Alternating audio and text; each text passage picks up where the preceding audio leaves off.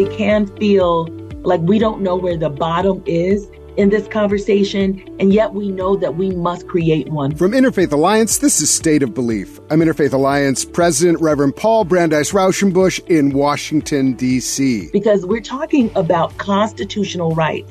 We're talking about human rights, and we do not want to go to the place where people had to get permission to read certain things, or where there were entire groups that were sort of forced into a compulsory illiteracy. This weekend marks the start of Banned Books Week, which is such an unbelievable concept for a country that is so proud of its tradition of freedom.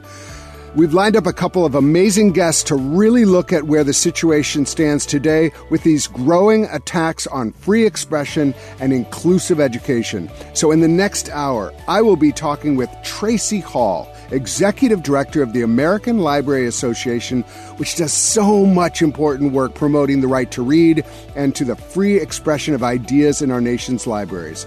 And I'll also be talking with Sabrina Baêta, who is Program Consultant at PEN America's Freedom to Read program.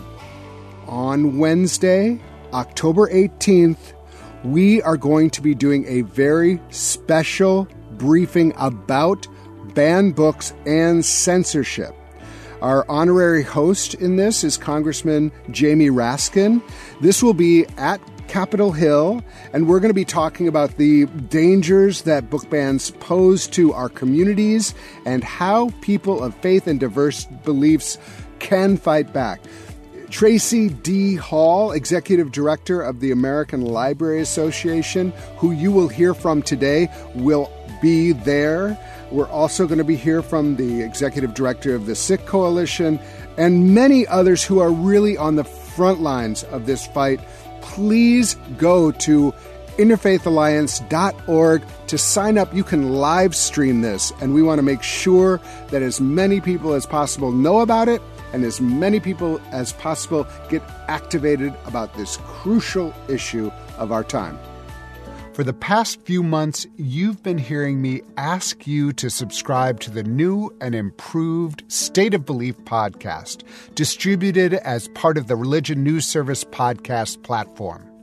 As part of this expansion, the feed you are listening to now is being discontinued. This week, we've got an incredible show with two experts on the growing trend to hide and even erase ideas not popular with a domineering minority in this country. Tracie D. Hall is Executive Director of the American Library Association, which has a long history of promoting the right to read and free expression of ideas in the nation's libraries. Sabrina Baêta is Program Consultant at PEN America's Freedom to Read, with a focus on the suppression of information in American schools. It's essential listening, but I really need you to subscribe to The State of Belief right now to hear those conversations. It's a really simple thing to do. Just go to www.stateofbelief.com/new podcast. That's stateofbelief.com/new podcast.